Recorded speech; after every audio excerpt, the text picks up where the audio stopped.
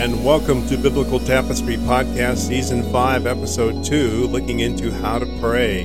Today, Part 2, Praying Effectively.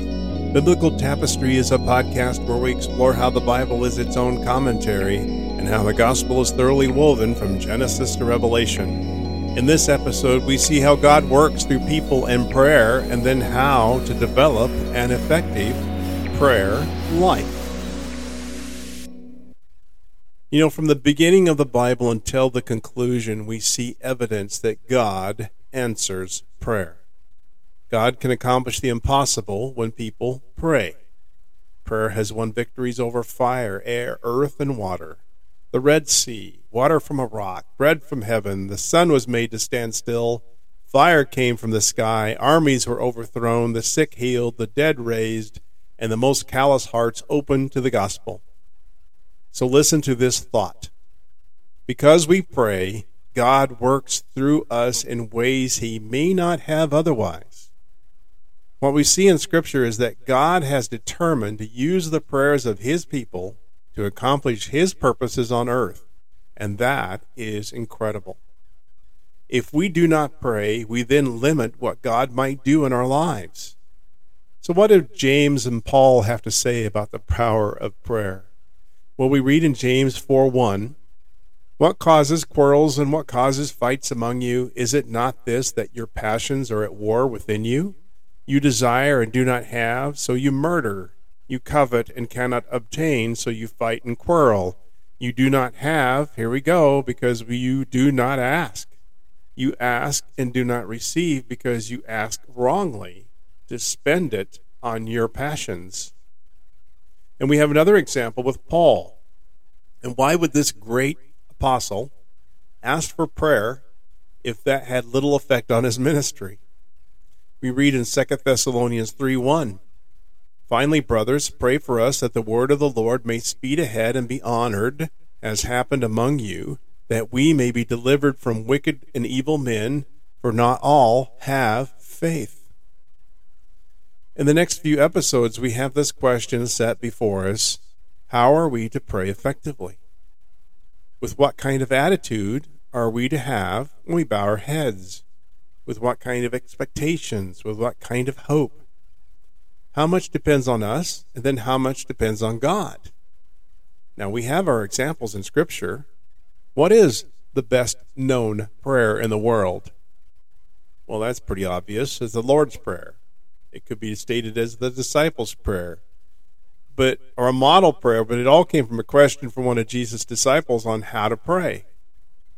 There are only 50 words, give or take, in the Lord's Prayer, but it is the most well-known and quoted prayer in the history of the world, unless you're a contestant on Jeopardy. That's for another time. But this prayer is the very heart of who God is and what he longs for his children to be. Let's turn to Matthew chapter 6. Matthew 6, starting in verse 5. "And when you pray, you must not be like the hypocrites, for they love to stand and pray in the synagogues and at the street corners, that they may be seen by others. Truly, I say to you, they have received the reward. But when you pray, go into your room and shut the door and pray to your Father who is in secret, and your Father who sees in secret will reward you. And when you pray, do not heap up empty phrases as the Gentiles do, for they think that they will be heard for their many words. Do not be like them, for your Father knows what you need before you ask him. Pray then like this: Our Father in heaven, hallowed be your name. Your kingdom come, your will be done on earth as it is in heaven. Give us this day our daily bread, and forgive us our debts, as we also have forgiven our debtors. Lead us not into temptation, but deliver us from evil."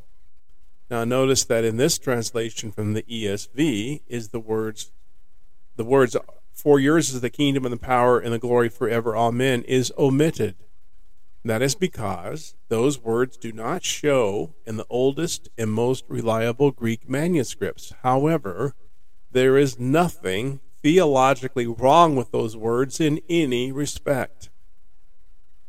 Jesus has given this model prayer, and it has a clear pattern for us. The first prayerful emphasis was on God, your name, your kingdom, your will. The second emphasis is on the poverty of man. Give us, forgive us, deliver us. So what can we immediately see in the model prayer for us? We see that God has everything and we have nothing. When you approach God, you have empty hands approaching the one that has all we need. And when we pray, we need to understand how short we fall from God's glory. Paul reminds us in Romans 3:23, "For all have sinned and fall short of the glory of God and are justified by his grace as a gift through the redemption that is in Christ Jesus." God has gifted humanity justification through Jesus Christ, and it was from no effort by us. So now we have a model to help us pray effectively. First, we give praise to our God and Savior and his blessed name, praising God for who he is and what he has done. Next, we pray over priorities and align them with God's will. Your kingdom come. Next, we ask for God to supply our needs, and it is clear he wants to supply our needs. Next, we ask for God to help with our personal relationships. If they need repair, we need to ask for God to assist with those relationships. Next, we pray for God's protection and deliverance. This prayer emphasizes the right relationship we should have with God. The first thing is we pray, and we will grow in our prayer life by praying. The more we pray, the more we are in tune with God and what he is doing. Prayer is something we learn how to do by praying. You want to learn how to pray? Pray. The moment you enter prayer, God is there, wanting to hear what you have to say. You know, even times when I pray, I'm surprised by his presence. And I hate to admit that. But he's there. And I'm so overwhelmed at times by his glorious presence that I echo Isaiah that I am unworthy and unclean. So when we enter our prayer time, we should anticipate God's presence. To acknowledge God's presence out loud is perfectly fine and perhaps even preferable. Find a comfortable posture that requires very little thought. We see in Scripture people bowed, stood, laid down, sat, or knelt, or they fall down in front of God. I personally like to sit cross-legged on the ground, as that's the most thoughtless position that my body can remain in. So we have this model. First is emphasis on God through praise and priorities. And next we have emphasis on us with provisions, personal relationships, and protection. Well, we've read before the prayer that there are instructions around this model that we have to consider. Matthew 6:5-8 says, "And when you pray, you must not be like the hypocrites, for they love to stand and pray in the synagogues and at the street corners, that they may be seen by others. Truly, I say to you, they have received their reward. But when you pray, go into your room and shut the door and pray to your Father who is in secret. And your Father who sees in secret will reward you.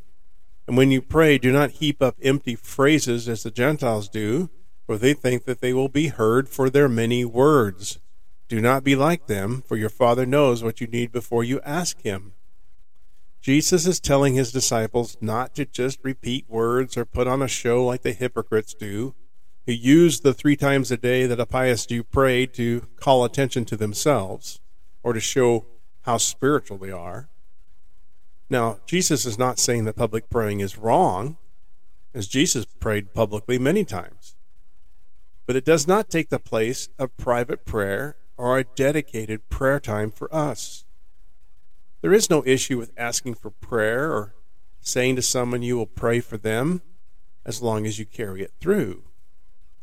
Matthew 6:7-8 again, it says, "When you pray, do not heap up empty phrases as the Gentiles do, for they think that they will be heard for their many words. Do not be like them, for your Father knows what you need before you ask him." Dr. David Jeremiah writes, "One sentence burdened with the heart's desire is dearer to God than hours rehearsing of words and phrases that has no longing behind them." You know, God wants real communication with us, and we should put our hearts into it. Prayer should be an outpouring of what is on our heart. we should not be concerned about how much time we need to spend in prayer, but how much time may I spend in prayer without neglecting the other privileges and duties of life. God longs for this intimate communication, to speak with him the same way you would talk to the most precious person in your life. For example, we don't go home and say, "Oh, thou dearest, most wonderful wife, how thou art blessed me today." We don't pray to impress. And there are no special words, because prayer is heartfelt. If you know Christ as your Lord and Savior, you have been adopted by God. You are a joint heir with Christ and sons and daughters of the Lord. So how should we approach him? Galatians 4:4 says, "But when the fullness of time had come, God sent forth his Son, born of woman, born under the law, to redeem those who were under the law, so that we might receive adoption as sons. And because you are sons, God has sent the Spirit of his Son into our hearts, crying, 'Abba, Father.' So you are no longer a slave, but a son, and if a son, then an heir through God." So how should we approach God in prayer according to this verse? We can call him endearingly Abba. Now, Abba does not directly translate to daddy, as some have said, but it is a word that expresses trust, intimacy, and dependence. An intimate term of endearment that we have as sons and daughters of God, the privilege to be his child. In Mark 14:36, Jesus was praying and he said, "Abba, Father, all things are possible for you. Remove this cup from me, yet not what I will, but what you will." In Romans 8:15, "For you did not receive the spirit of slavery to fall back into fear, but you have received the spirit of adoption as sons, by whom we cry, 'Abba, Father.' The Spirit himself bears witness with our spirit that we are children of God, and if children, then heirs, heirs of God and fellow heirs with Christ, provided we suffer with him in order that we may also be glorified with him." And then in 1 John 3:1, look at how great a love the Father has given us, that we should be called God's children, and we are. The reason the world does not know us is that it didn't know him. God is pure and majestic and spoke the very universe we live in into existence. He is not the man upstairs. That kind of offhandedness does not belong in our prayers. So even though this is a personal and intimate relationship, it is not, and never should it be, irreverent. He is the Almighty God, with unlimited power and glory and unimaginable awesomeness. He's above all and still our God, still our Father. God is both our Father and the Lord of glory. We can approach him confidently in prayer because we are dearly beloved children, but he is sovereign over the universe. So the model prayer gives us, "Our Father who is in heaven, hallowed," or holy, set apart, hallowed be the name of you, from the Greek. And this definition of holy, again, is to be set apart, and we seek God's name apart in prayer. We set his name apart in prayer, as his name is holy, and to be praised and adored. To adore God and honor his name is a natural response of faith. Every time we think of what God has done and what he has given in Jesus Christ, we should lose ourselves in worship. Worship is an ascribed worth, an attitude of thankfulness for what Christ has done. In prayer, we defer our requests until we have appropriately honored him. That's the first thing we do. When we gather for worship together, God is the audience. The worshipers are never the audience. God is. Teaching, preaching, singing, giving, baptizing, and celebrating communion, we are all worshiping and honoring God together. And when we give honor to God's name, and now God has many names, but we give honor to one behind each name. God's names are descriptive of his character. We have El Eloah, God mighty, strong, and prominent. We have Elohim, God creator, mighty and strong. El Shaddai, God almighty, the mighty one of Jacob.